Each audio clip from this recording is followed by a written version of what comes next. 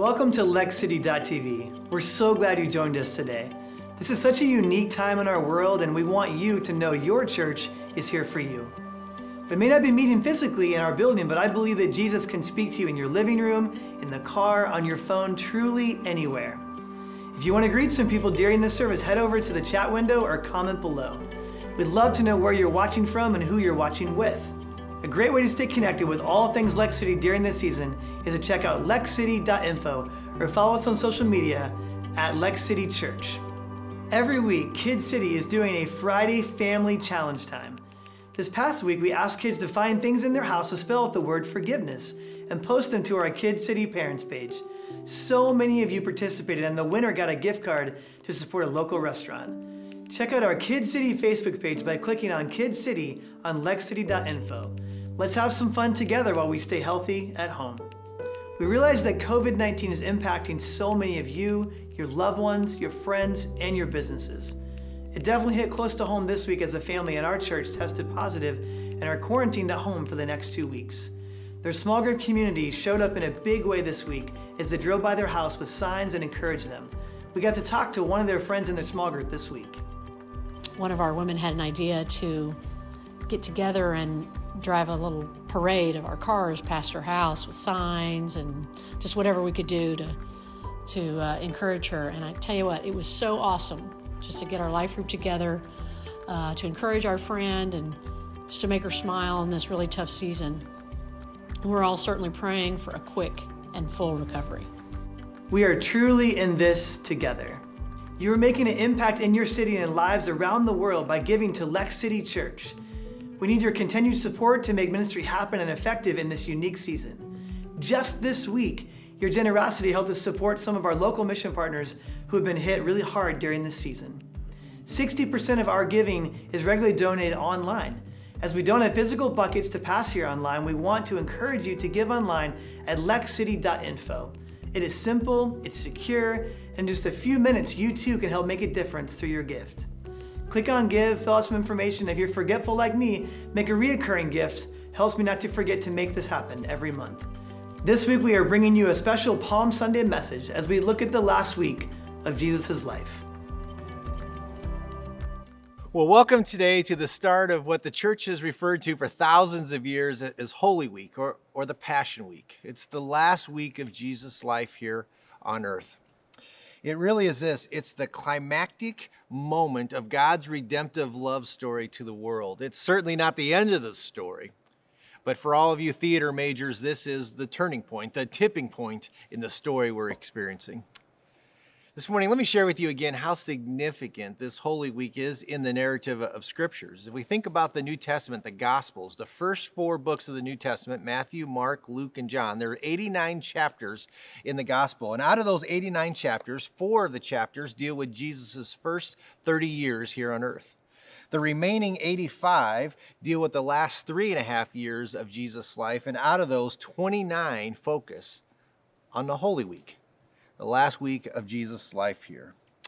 So today, over the next 30 minutes, I want to take you on a journey. We want to walk with Jesus through the streets of Jerusalem. We want to better understand his story and better understand his amazing love for you during this Holy Week time. The story then will reach this, again, climactic moment next Sunday on Easter, the resurrection of Jesus, the power over death, the power over sin, the cornerstone of our faith. But I'm jumping too far ahead of our story, so let's go back to where we'll begin. So if you've got your Bibles today, let's go to the book of Matthew, chapter 21. If you got your devices, go on again to lexcity.info. Again, all the sermon notes are there. Everything happening in our church during this time, go again to lexcity.info. Glad to have you join us. So let's begin.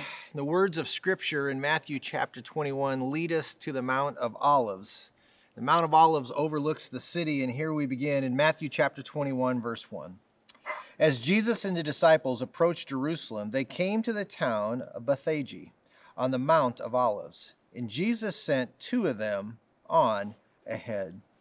And just to give you a little bit of visual context of what we're saying here at the Mount of Olives, here's some video from last year when Tammy and I took a group. We were out at the Holy Lands, and this is my favorite spot in all of the Holy Lands. You get a chance to sit on the Mount of Olives, and again, you're overlooking the city, the full city of Jerusalem. I understand at a greater way why this was such a special place for Jesus. If you've ever been to the Holy Lands, you understand exactly what I'm talking about, this place. If you've never been, we'd love to invite you. Tammy and I are going the 1st of December next year, and we'd love to have you be able to stand and see this spot. But on the hill, you can see the village which Jesus is referring to. It's down a little bit to the left. The temple is directly in front of you. We pick up the narrative in verse 2. It says, "Go into the village over there," he said, "and as soon as you enter it, you will see a donkey tied there, and its colt beside it. Untie them and bring them to me. If anyone asks what you are doing, just say, 'The Lord needs them,' and he will immediately let you take them." This took place to fulfill the prophecy that was said, "Tell the people of Jerusalem, look, your king is coming to you. He is humble, riding on a donkey, riding on a donkey's colt." And this is a prophecy that was given way back by the prophet Zechariah in 518 BC.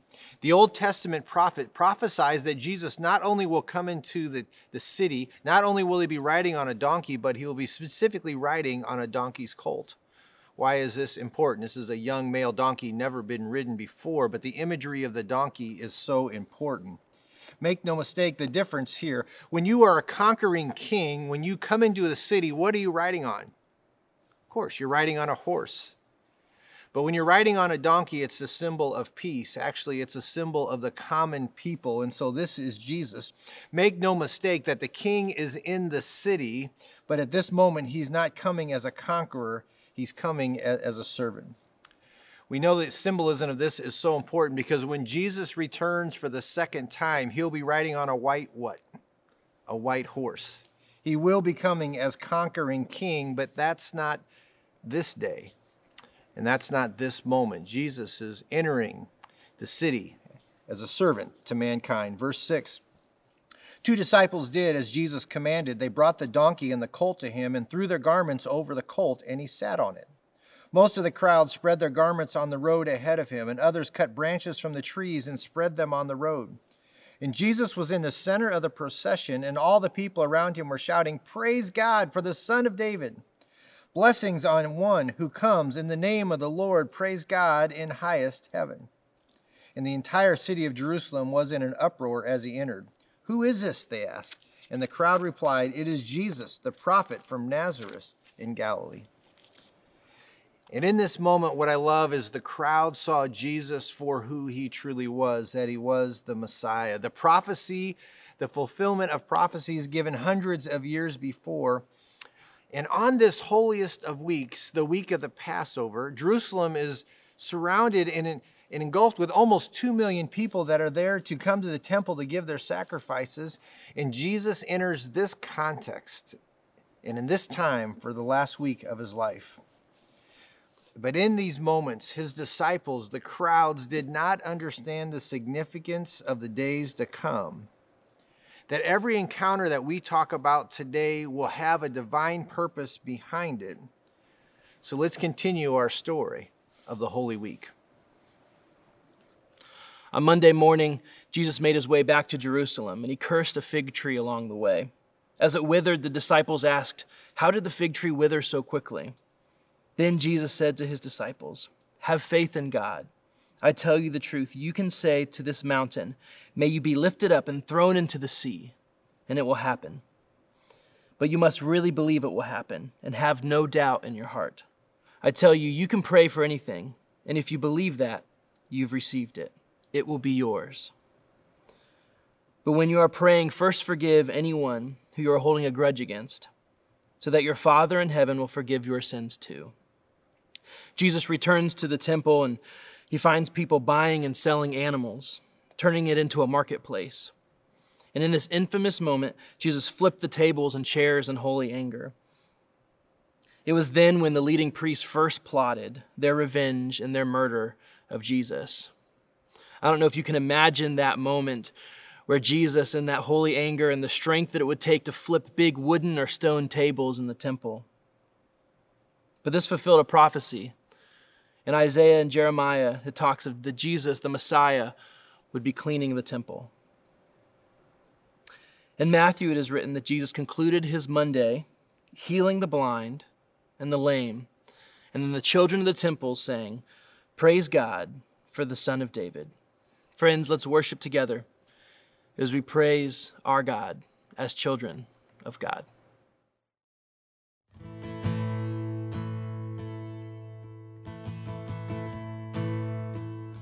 You unravel me with a melody.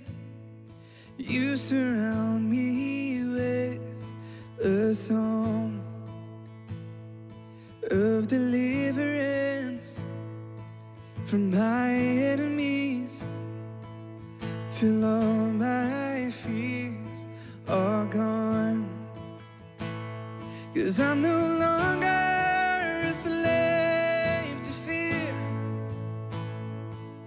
Oh, I am a child of God, and I'm no longer a slave to fear. Oh, I am a child of God.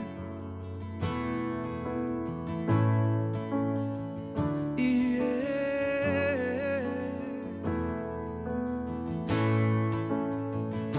And from my mother's womb, you have chosen me. Love has called my name, and I've been born again into your family.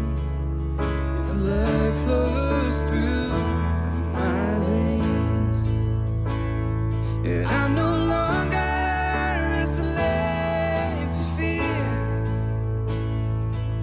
Oh, I am a child of God, and I'm no longer a slave to fear.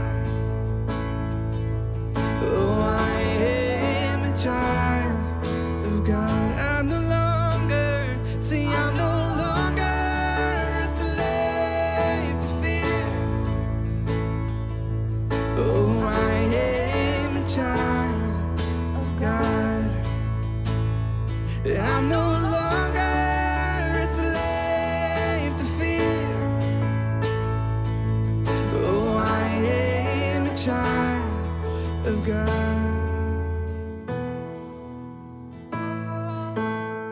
We believe that.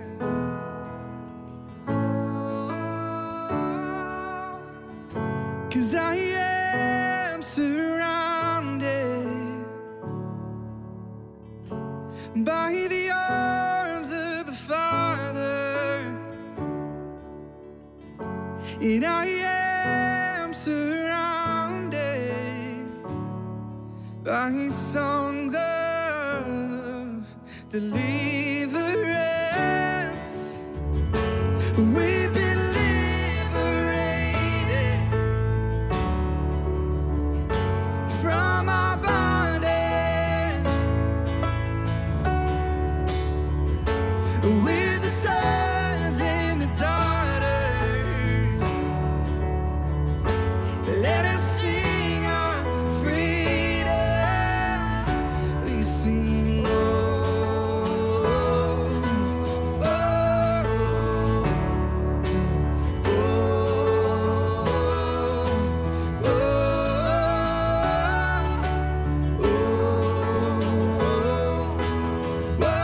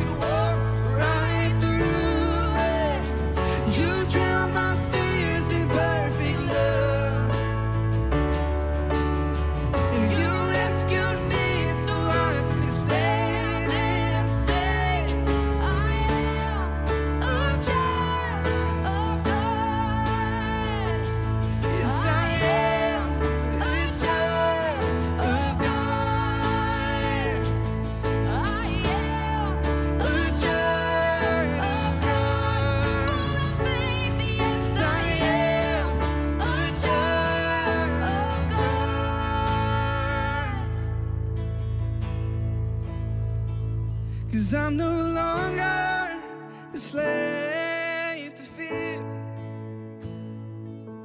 Oh, I am a child of God, and I'm no longer a slave to fear. I am a child of God.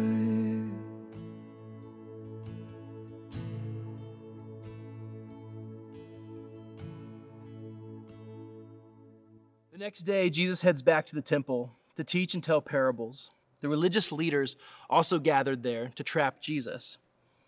This means all the religious leaders of the religious groups who previously had hated each other, but they united together against one enemy, Jesus. The Pharisees, who had hated how the Roman government and how they obstructed the Jewish traditions, and the Herodians, and those were the people who were the followers and supporters of Herod the Great, and even the Sadducees, the religious liberals who denied resurrection and the existence of angels and the existence of spirits, they all were against Jesus. These leaders approached the temple and confronted Jesus separately. It says in the book of Matthew, the Pharisees attempted to try to get Jesus to say something against Caesar to be arrested. Jesus responded, "You hypocrites," he said. "Why are you trying to trap me?" As the Pharisees left, the Sadducees approached to discredit Jesus as well. When they also failed, the Pharisees returned with a new strategy. "Teacher, which is the most important commandment in the law of Moses?" Jesus replied to them, "You must love the Lord your God with all your heart and all your soul and all your mind. This is the first and greatest commandment. And the second is equally important. Love your neighbor as yourself. The entire law and all demands of the prophets are based on these two commandments." Then, surrounded by the Pharisees, Jesus asked them this question: "What do you think about the Messiah? Whose son is he?" They replied, "He is the son of David." And Jesus responded, "Then why does David, speaking under the inspiration of the Spirit, call the Messiah my Lord, David's Lord? The Lord said to my Lord, 'Sit in the place of honor on my right hand until I humble your enemies beneath your feet.' Since David called the Messiah in that passage my Lord, how can it be that the Messiah be his son?" No one could answer him, and after that, no one dared to ask him any more questions. That day continues into Matthew chapter 23. Then Jesus said to the crowds and to his disciples, "The teachers of the religious laws and the Pharisees are the official interpreters of the law of Moses. So practice and obey whatever they tell you. But don't follow their example, for they don't practice what they teach. They crush people with unbearable religious demands and never lift a finger to ease the burden. Everything they do is for show. On their arms, they wear extra wide prayer boxes with scriptures of verses inside. And they wear robes with extra long tassels, and they love to sit at the head of the table at banquets and in the seats of honor in the synagogues. They love to receive respectful greetings as they walk into marketplaces and to be called rabbi. Don't let anyone call you rabbi, for you have only one teacher, and all of you are equal as brothers and sisters. And don't address anyone here on earth as Father, for only God in heaven is your Father. And don't let anyone call you teacher, for you only have one teacher, the Messiah.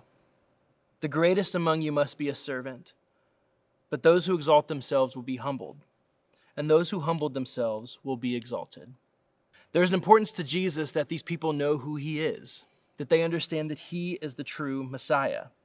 For the people that suggest he was just another prophet or a rabbi or even the son of David, he wanted to make clear that, yes, he was a descendant of David, but truly he was the Son of God. And of course, that was blasphemous and illegal to declare yourself to be God under Jewish law. So the religious leaders now had evidence that they needed to accuse Jesus. For me, when I say that I follow Jesus and I've given my life to him, I follow Jesus not because he was just a good man who walked this earth, but because he was and he is the Son of God. Jesus continues into chapter 25 of Matthew about his return and the judgment of people. But when the Son of Man comes in his glory and all the angels with him, then he will sit upon the glorious throne. All the nations will be gathered in his presence, and he will separate the people as a shepherd separates the sheep from the goats. He will place the sheep at his right hand and the goats at his left. Then the king said to those on the right, "Come, you who are blessed by my Father. You will inherit the kingdom prepared for you from the creation of the world. For I was hungry and you fed me. I was thirsty and you gave me a drink. I was a stranger and you invited me into your home. I was naked and you gave me clothing. I was sick and you cared for me. I was in prison and you visited me." Then the righteous ones will reply, "Lord, when did we ever see you hungry or feed you? Or thirsty or give you something to drink? Or a stranger and show you hospitality? Or naked and give you clothing? Or when did we ever see you or in prison and visit you?" And the king will say, "I tell you this truth. When you did it to one of the least of these, my brothers and sisters, you were doing it to me." Later that evening, Jesus was eating with Simon, a previous leper, in his home. While he was eating with the disciples, a woman came in with a beautiful alabaster jar of expensive perfume and poured it over his head. The disciples were indignant when they saw this. "What a waste," they said. "It could have been sold for a high price and the money given to the poor." But Jesus, aware of this, replied, "Why criticize this woman for doing such a good thing to me? You will always have the poor among you, but you will not always have me. She has poured the perfume on me in preparation for my body for burial. I tell you the truth, wherever the good news is preached throughout the world, this woman's deed will be remembered and discussed." This day was a full day of ministry for Jesus. Even though he knew what awaited him on Friday, he still loved, taught, and cared for the people around him. Wednesday. There's actually little recorded about Wednesday in Scripture. We think possibly that Jesus was preparing for Passover, because 2 days from then, he would become the sacrificial lamb for us. But while Jesus was preparing for Passover, Judas was preparing for a betrayal. We read in Matthew 26, this small section recorded about Wednesday. "Then Judas Iscariot, one of the 12 disciples, went to the leading priest and asked, 'How much will you pay me to betray Jesus to you?' They gave him 30 pieces of silver. From that time on, Judas began looking for an opportunity to betray Jesus." So not much is recorded about Wednesday. You know, there are some days that really don't feel worth writing about. And certainly this was one of those days. One of those days when the disciples would reflect back as they wrote, reflect back on a friend who betrayed the one that they loved and betrayed them. There are days like that, aren't there? Where we'd rather just forget them and not write about them. But Wednesday was a real day for Jesus, a day that we would remember as the day he was betrayed. It's now Thursday evening, and we've gone from the excitement and the roaring crowds of the city as Jesus came through as riding on the donkey. We now move to the quietness of the upper room, and Jesus surrounded only now by his closest disciples that are there. In Matthew chapter 26, we continue in verse 17. "And on the first day of the festival of the unleavened bread, the disciples came to Jesus asking, 'Where do you want us to prepare the Passover meal for you?' And as you go into the city, he told them, 'You will see a certain man. Tell him, the teacher says, my time has come, and I will eat the Passover meal with my disciples at your house.' So the disciples did as Jesus told them, and he prepared the Passover meal there." So in the book of Mark and in the book of Luke and the gospel, it records that as they enter into the city, they're looking for a certain man, and they give us a little bit more description of what that certain man was. He would be a certain man who would be carrying a jug of water. Now, what made this so distinct is culturally, this was a job or a chore that only a woman would do, would be to fetch the water and to be carrying a jar of water. And so he was very distinct there. But even in that, another subtle miracle happens. You remember in Jerusalem during the time of the Passover, almost 2 million people there. The idea of finding an empty room where 12 people could be is unheard of. It's like going to Jeff Ruby's on a Friday night, asking for a table for 12 with no reservations. Again, the subtlety that God is at work is so amazing. So Peter and John, they prepare the Passover meal. This would entail they would have purchased a lamb that would have been approved. They took him to the temple to be slaughtered. They then take the lamb and they take all the other supplies, and then they move to this upper room. They set out the table, and it would be furnished with wine, unleavened bread, and a taste of bitter herbs. And these bitter herbs would be a reminder again to the Jewish people of their long, bitter bondage in Egypt. Everything had a symbolic purpose. So we pick it up in verse 26. And as they were eating, Jesus took some bread and blessed it. Then he broke it into pieces and gave it to his disciples, saying, "Take this and eat it, for this is my body." And he took a cup of wine, and he gave thanks to God for it. And he gave it to them and said, "Each of you drink from it, for this is my blood, which confirms the covenant between God and his people. It is poured out as a sacrifice to forgive the sins of many. Mark my words, I will not drink wine again until the day I drink it new and with you in my Father's kingdom." And in this special and profound moment, the disciples didn't fully understand what Jesus was saying. They had no idea that the next few hours, that his body would be broken, that his blood would be shed on behalf of mankind. They had no idea that for thousands of years, that as believers all around the world would take communion and partake in the Lord's Supper, they would go back and read the description of the night they were experiencing right now.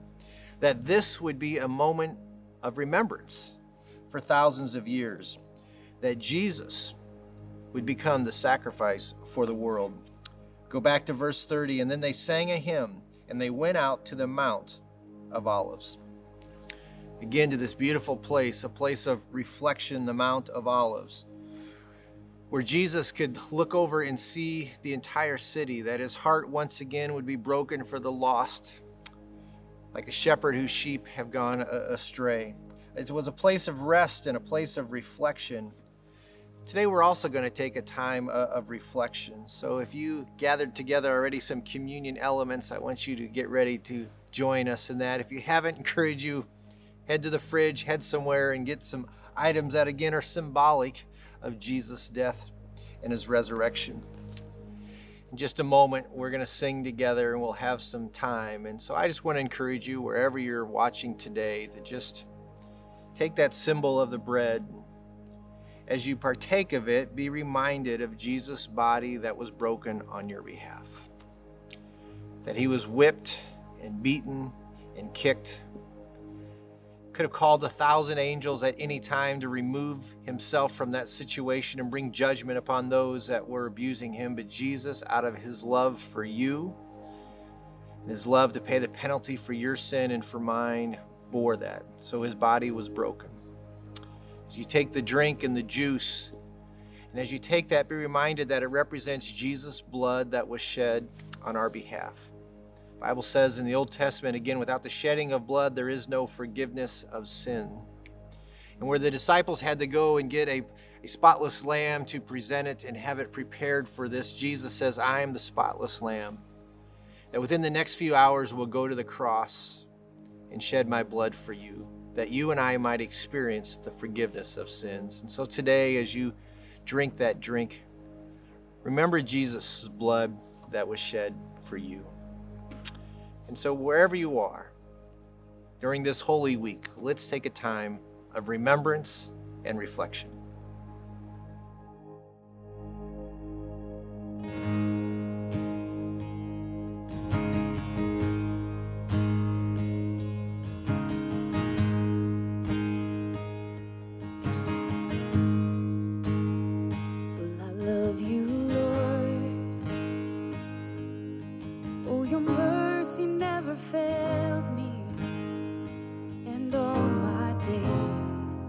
I've been held in your hand from the moment that I wake up until I lay my head. I will sing of the goodness of God.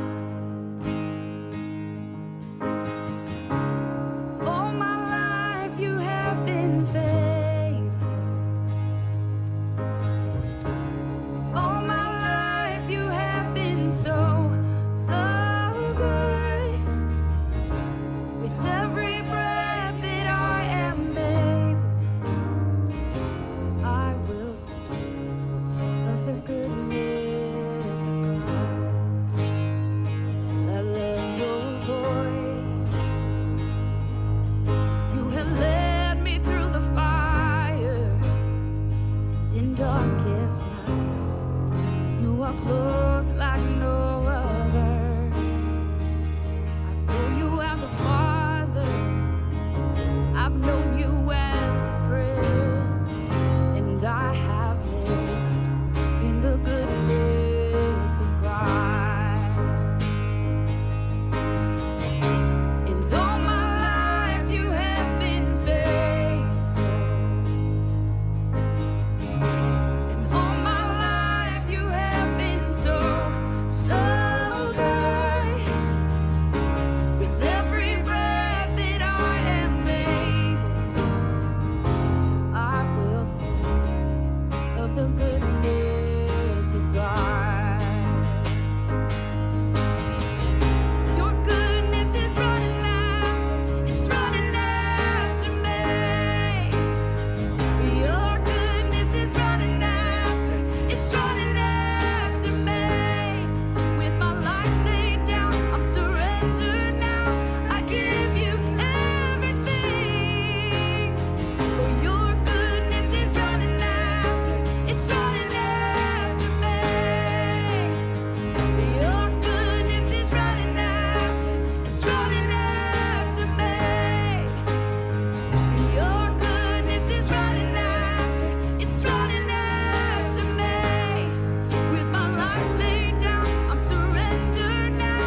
I give you everything. 'Cause your goodness is running after, it's running after me.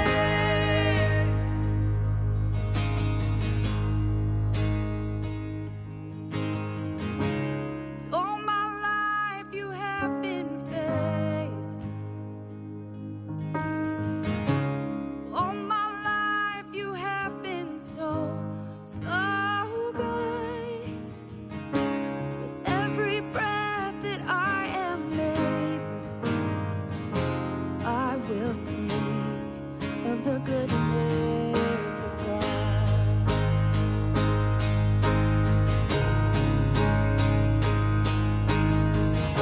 And all my life you have been faithful. And all my life you have been so, so good. With every breath that I am able, I will sing of the goodness of God. I'm gonna sing of the goodness of God. Yes, I'm gonna sing of the goodness of God. Oh, I love you, Lord. Oh, your mercy never fails me. And all my days I've been held in your hand. From the moment that I wake up until I lay my head, I will sing of the goodness of God.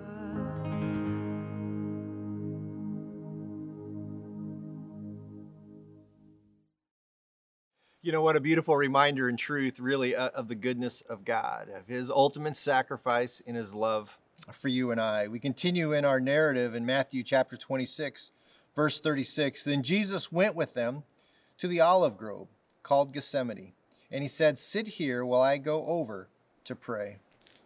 And it's such a beautiful setting there at the garden. You see some of the video now. From the garden, you can look out, and just really across the road, you see the eastern gates of the city. And Jesus sees where he's about to go over the next few hours. His destiny stands before him truly in full color.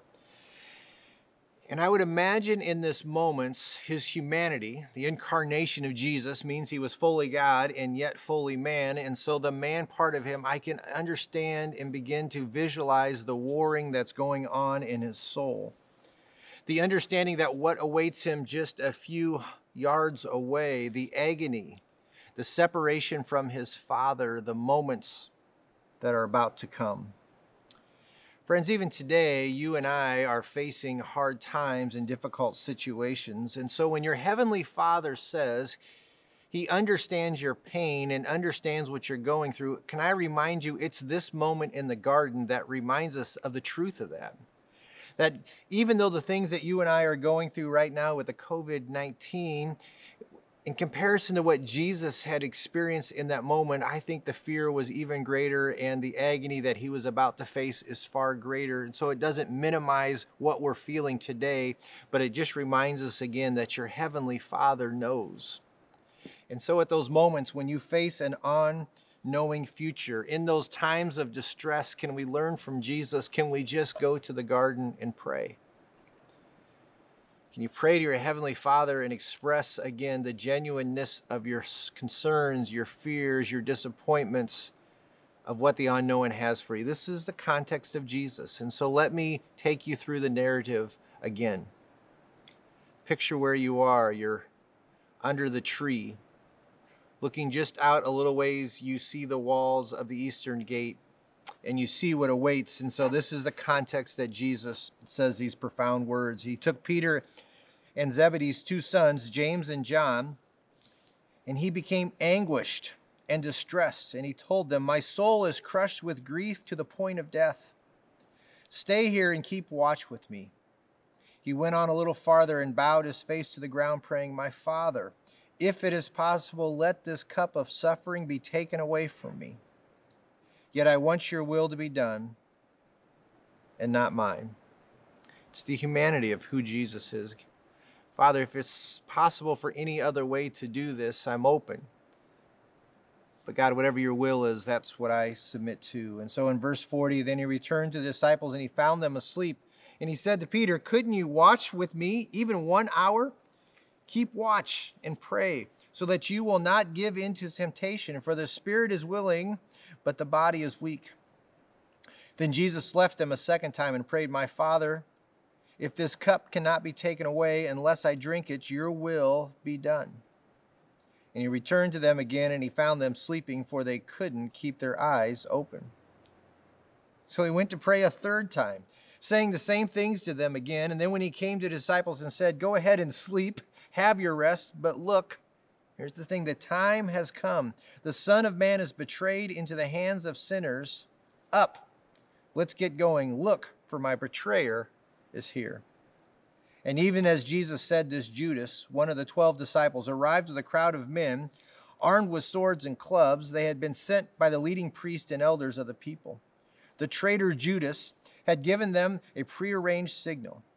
"You will know which one to arrest when I greet him with a kiss." So Judas came straight to Jesus. "Greetings, Rabbi," he exclaimed, and he gave him the kiss. And Jesus said, "My friend, go ahead and do what you have come for." Then the others grabbed Jesus and arrested him, but one of the men with Jesus pulled out his sword and struck the high priest's slave, slashing off his ear. "Put away your sword," Jesus told him. "Those who use the sword will die by the sword. Don't you realize that I could have asked my Father for thousands of angels to protect us, and he would have sent them instantly? But if I did, would the scriptures be fulfilled that describe what must happen now?" Then Jesus said to the crowd, "Am I so dangerous of a revolutionary that you come with swords and clubs to arrest me? Why didn't you arrest me in the temple where I was teaching every day? But this is all happening to fulfill the words of the prophets recorded in the scriptures." And at that point, all the disciples deserted him and fled. I'm reminded again that everything that's happening in this moment is fulfilling prophecies that have been given hundreds of years before. That's why I know Jesus is who he says that he is, because he did what the prophets said that he would do thousands of years ago, that this truly is the Messiah, the promised one, the Son of God. We started our narrative, we started Jesus with these huge crowds, and the hustle and bustle of all Jerusalem. We moved to a smaller gathering in the upper room of just Jesus and his disciples, and now we find Jesus all alone. And this leads us into the darkest hours of Friday as our story continues. Late into Thursday night and into early morning, Jesus was sent to the high priest for trial. They simply asked him, "Are you the Messiah, the Son of the Blessed One?" Jesus replied, "I am." The high priest tore his clothes in horror as he yelled blasphemy, and the crowd called Jesus guilty. The people began to spit at him, blindfold him, and beat him with their fists. "Prophesy which one of us hit you," as they mocked the Savior. As light broke Friday morning, the religious leaders decided to send Jesus to a trial under the Roman rule because they knew only the Romans could hand down a death sentence. Jesus was standing before Pilate, the Roman governor. "Are you the king of the Jews?" the governor asked him. Jesus replied, "You have said it." But when the leading priests and the elders made their accusations against him, Jesus remained silent. His silence here actually fulfills a verse in the Old Testament, Isaiah 53:7, which says this: "He was oppressed and afflicted, yet he did not open his mouth. He was led like a lamb to the slaughter, and as a sheep before her shears is silent, so he did not open his mouth." Now it was the governor's custom each year during the Passover celebration to release one prisoner to the crowd, anyone they wanted. This year, there was a notorious prisoner, a man named Barabbas. As the crowds gathered before Pilate's house that morning, he asked them, "Which one do you want me to release to you, Barabbas, a well-known murderer, robber, and criminal, or Jesus, who is called the Messiah?" He knew very well that the religious leaders had arrested Jesus out of envy. Just then, as Pilate was sitting on the judgment seat, his wife sent him this message: "Leave that innocent man alone. I suffered through a terrible nightmare about him last night." Meanwhile, the leading priests and the elders persuaded the crowd to ask for Barabbas to be released and for Jesus to be put to death. So the governor asked again, "Which of these two do you want me to release to you?" And the crowd shouted back, "Barabbas." What a fickle crowd. A little before, they all hailed him as the son of David, that he was a gift from God, and now they would prefer to release a murderer and put Jesus to death. And Pilate responded, "Then what should I do with Jesus, who is called the Messiah?" And they shouted back, "Crucify him." So he sent for a bowl of water and washed his hands before the crowd, saying, "I am innocent of this man's blood. The responsibility is yours." And all the people yelled back, we will take responsibility for his death, we and our children." So Pilate released Barabbas to them. He ordered Jesus flogged with a lead-tipped whip, then turned him over to the Roman soldiers to be crucified. And some of the governor's soldiers took Jesus into their headquarters and called out the entire regiment. They stripped him and put a scarlet robe on him. And little did the soldiers know that even in the color of the robe, they had proclaimed him as the king. They wove thorn branches into a crown and put it on his head, and they placed a reed stick in his right hand as a scepter. Then they knelt before him in mockery and taunted, "Hail, King of the Jews." They went out to a place called Golgotha, which means place of the skull. The soldiers gave Jesus wine mixed with a bitter gall, but when he had tasted it, he refused to drink it. After they nailed him to the cross at 9 a.m., the soldiers gambled for his clothes by throwing dice. Then they sat around and kept guard as he hung there. And a sign was fastened above Jesus' head, announcing the charge against him. It read, "This is Jesus, King of the Jews." 2 revolutionaries or thieves were crucified with him, one on his right and one on his left. The people passing by shouted abuse, shaking their heads in mockery. "Look at you now," they yelled at him. "You said you were going to destroy the temple and rebuild it in 3 days. Well then, if you are the Son of God, save yourself and come down from the cross." The leading priests, the teachers of religious law, and the elders also mocked Jesus. "He saved others," they scoffed, "but he can't save himself." At noon, darkness fell across the whole land until 3 o'clock. And at about 3 o'clock, Jesus called out, my God, why have you abandoned me?" Then Jesus shouted out again, and he released his spirit. At that moment, the curtain in the sanctuary of the temple was torn in two from top to bottom. The earth shook, rocks split apart, and tombs opened. The Roman officer and the other soldiers at the crucifixion were terrified by the earthquake and all that had happened, and they said, "This man truly was the Son of God."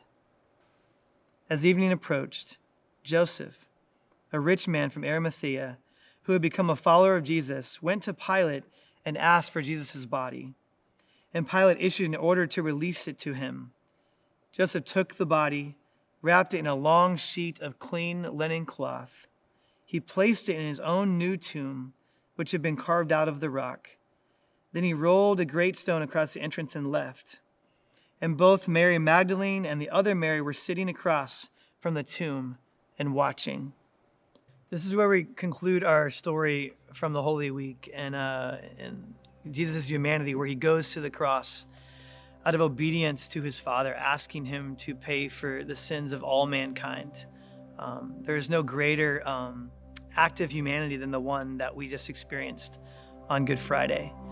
And maybe you're watching today and you're wondering how this impacts you and how this affects your life. And I just want to share with you one of my favorite scriptures in all the Bible. It's Romans 5:8. It says this. It says, "But God demonstrates his love for us in this: while we were still sinners, Christ died for us." And what that means in my life and in your life is that God knows all of my sin, all of my junk, all of my mistakes, those things that maybe that no one else even knows about, that have only gone on in my mind. He knows all of those things. And in spite of that, he loves me unconditionally, like no other human possibly could. And he takes it one step further. He actually wants a relationship with us through his Son, Jesus Christ. And so maybe you're watching right now and all the fear and the anxiety and all the feelings you're feeling because of this COVID-19 crisis right now. Maybe you're scared for your health or the health of a loved one. Maybe you're living in fear of what's going to happen with your job or the economy or your small business or whatever it looks like for you right now. And you're living in that place. And I want to tell you that this passage of scripture that we've been reading today in Romans 5:8 that talks about how he wants a relationship with you should give you hope. And I want to challenge you right now, whether you're watching this in your kitchen, whether you're watching this in your living room or your bedroom, whether you're watching it alone or with family or whatever, that right now Jesus is asking for a relationship with you. He wants a relationship with you. He doesn't want you to have those feelings of fear and anxiety and hopelessness. He wants you to have a life of purpose. And there's a place inside your heart that is only supposed to be filled by a relationship with Jesus. And so I want to encourage you right now, if that's you, and you say, "That's me, I need that in my life. I want to ask Christ to come into my heart for the very first time." I'm going to lead us in a prayer right now. And it's not the prayer that saves you. It's not the words. It's just your heart connecting with the very heart of God right now. So I'm going to say a prayer, and you can say something like this in your own home right now. Just say something like this. Say, "Dear God, I know that I'm a sinner. I know that my sin separates me from you. But today, God, I ask you to come into my heart. I ask you to save me. I ask you to change me. I'm tired of living in fear. I'm tired of living in hopelessness. And I want a relationship with you. So Jesus, change me, save me. In your name we pray. Amen. Well, we just want to take a moment right now with those of you who just prayed to receive Christ in your life and just celebrate with you for a second. We are so excited right now. We want you to take a next step with us today. Those of you watching, wherever you're watching right now, you can click on the button right there that says "I prayed" on the screen. You can go into the comments section and click on the link right there as well. And what an incredible memory in the midst of a pandemic and a crisis around our world. You're going to look back on this season of COVID-19 and you're going to remember that this was the day, this was the moment when you crossed that faith line, you accepted Christ in your life, and you kind of move forward with your life. And we are excited about that. And so click that link, take a next step with us today. And we're so glad you joined us today. And next week is Easter. And spoiler alert, Jesus is alive.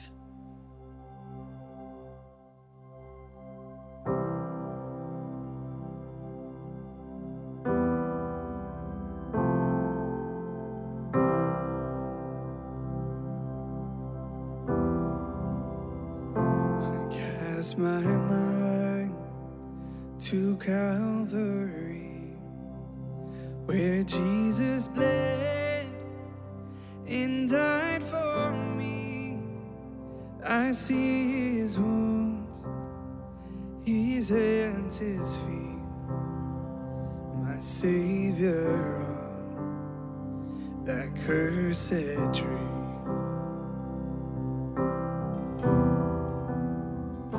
And oh, praise the name of the Lord our God. Oh, praise his name forevermore.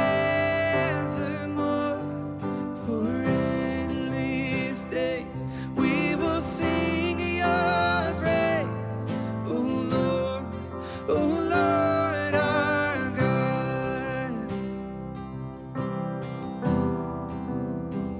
His body bound and drenched in tears, they laid him down in Joseph's tomb, the entrance sealed by heavy stone. Messiah still and all alone.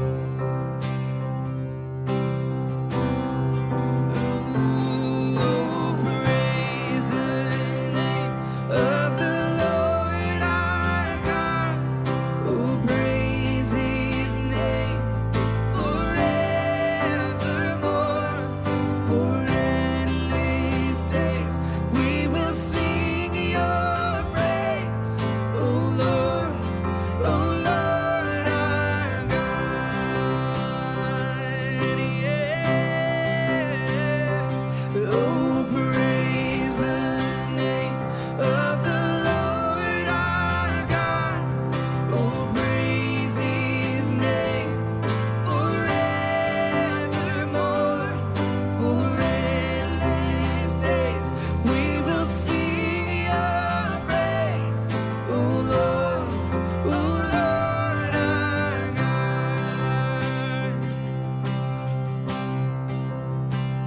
And oh, praise the name of the Lord our God. Oh, praise his name forevermore. For endless days we will sing your praise. Oh, Lord our God. Oh, Lord, our God.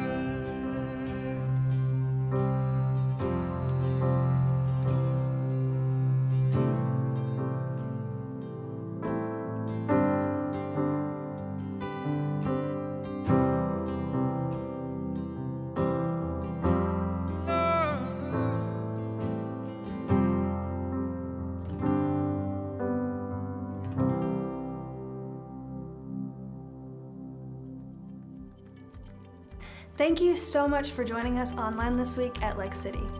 While we wish we could be with you in person, it's great that we're able to stay connected this way. Hey, if you prayed that prayer today with Pastor Zach to accept Jesus into your life, we are so excited for you. Make sure you click the button that says I prayed or head to lekecity.info so we can celebrate with you and help you with the next steps in following Jesus. We're 1 week away from celebrating Easter together. This is one of the most exciting times we get to celebrate Jesus as a church. But we know this year it will look a little bit different. Please share invites from our social media or go to lekecity.info if you'd like for us to deliver a yard sign to your yard. Make sure you follow us on Instagram at Lake City Church for daily updates, ways to stay connected, and messages from our team. Again, we're so glad you joined us here today, and we'll see you next week for Easter. Coming up right now is Kid City Live.